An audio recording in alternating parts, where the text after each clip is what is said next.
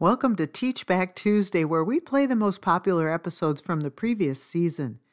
I am in conference season right now, so we'll be airing these episodes for just a few more weeks while I prepare lessons. And speaking of conferences, I've met a lot of you listeners in person this year while traveling. I sure have enjoyed that. Visit keeptheheart.com for the event schedule and to check out our online shop. We have books, Bible studies, beautiful Bibles, and much more at keeptheheart.com.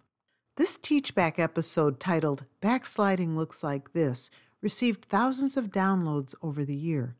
I wonder if it was because it's such a common temptation. Have you been making changes in your life that are weakening your faith and causing you to question biblical living? It could happen to any of us.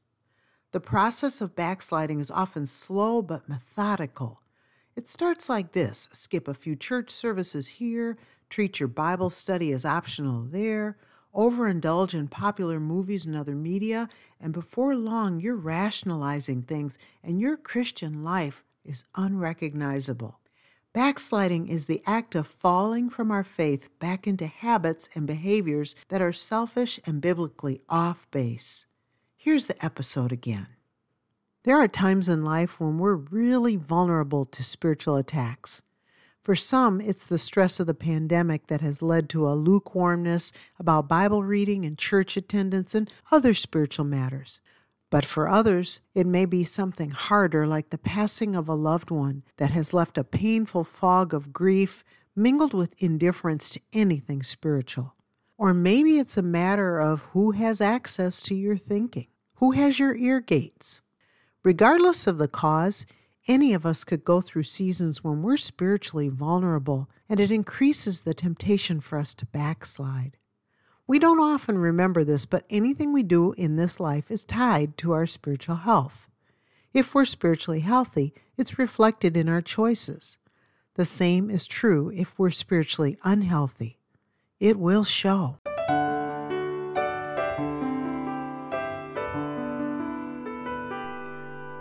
Thank you for joining Keep the Heart for today's podcast with Francie Taylor. Francie is an author, teacher, and conference speaker. Sharing lessons from the Word of God is her passion. Now, back to today's important study.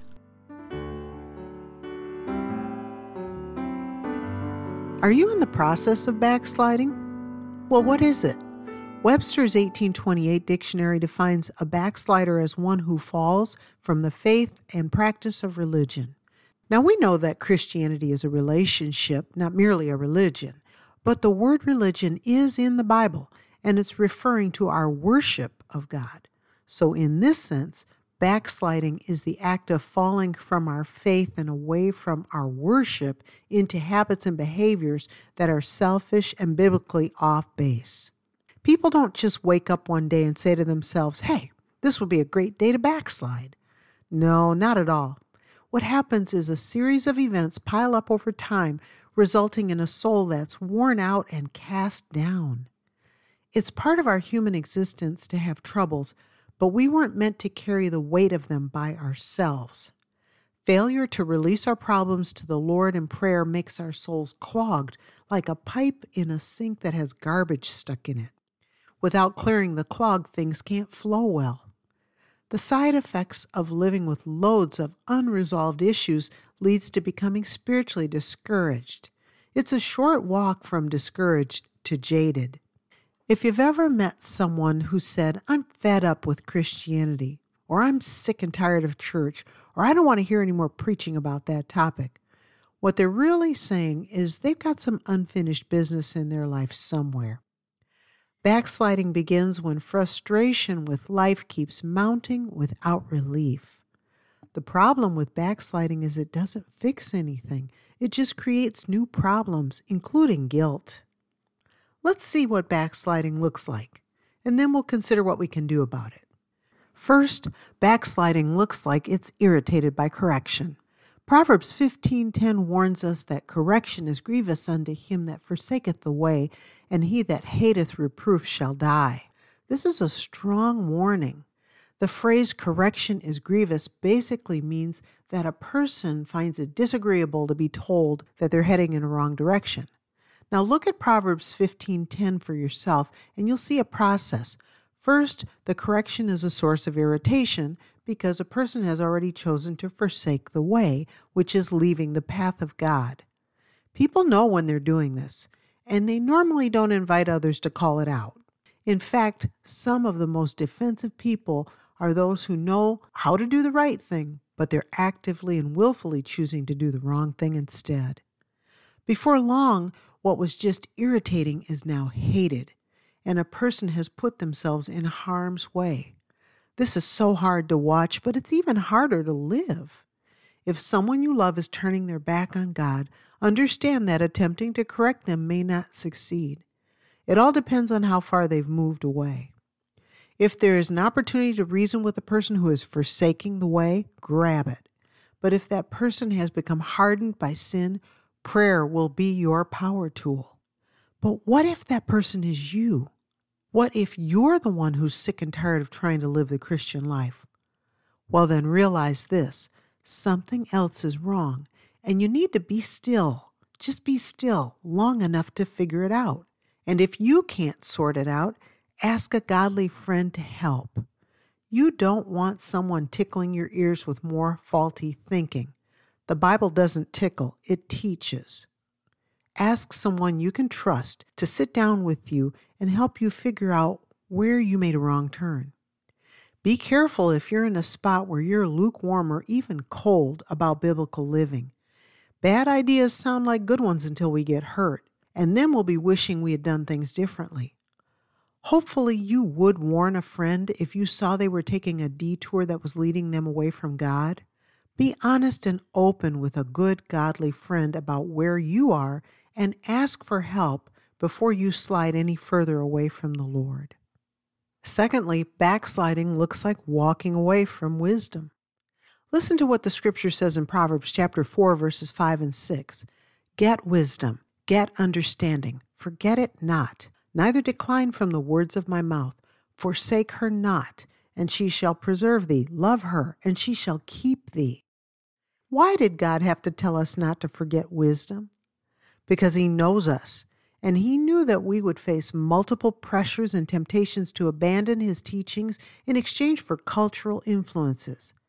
God's word is fixed. We don't have to worry about it changing with the times. Our biblically illiterate culture keeps changing and crumbling because they decided that the Bible was optional. But what about you? Are you wavering in your wisdom? Have you been feeding your soul a cultural diet of things that aren't good for you, but they sound good? We are becoming wise about evil and ignorant about that which is good, which is exactly the opposite of what God intended. Paul wrote about this in Romans 16:19. For your obedience is come abroad unto all men.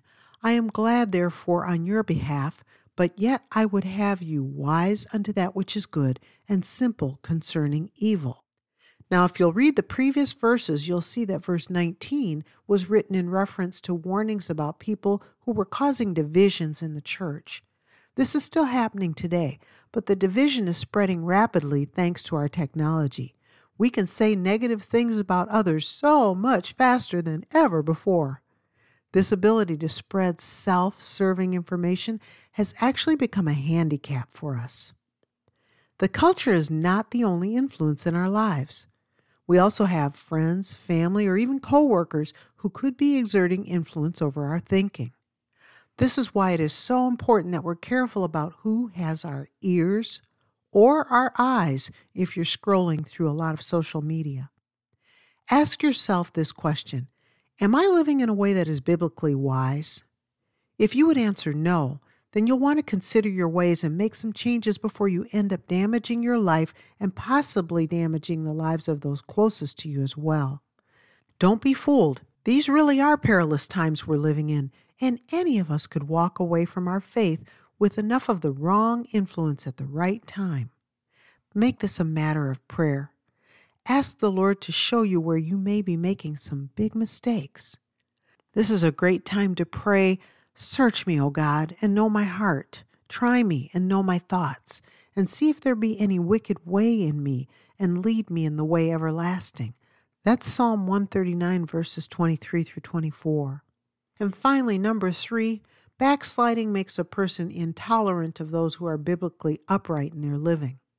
Proverbs 29:27 puts it plainly, "An unjust man is an abomination to the just, and he that is upright in the way is abomination to the wicked." What is this verse telling us? Well, the nutshell version is birds of a feather flock together. But when people are living for the Lord, they will be very unappealing to those who are not, and vice versa.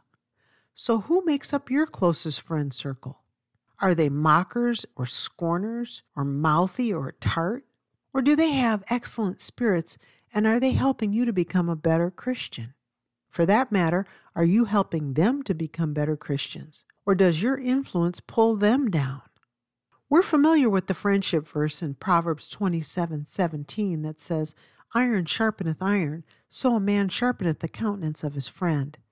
The lives of our friends and loved ones should be improved by our presence, not made worse. Are you helping to sharpen others, or are you encouraging them to continue in a hypocritical lifestyle? People who are comfortable making fun of godliness have something wrong somewhere. There's a breach in the spirit. It's like a car that has a clicking in the engine.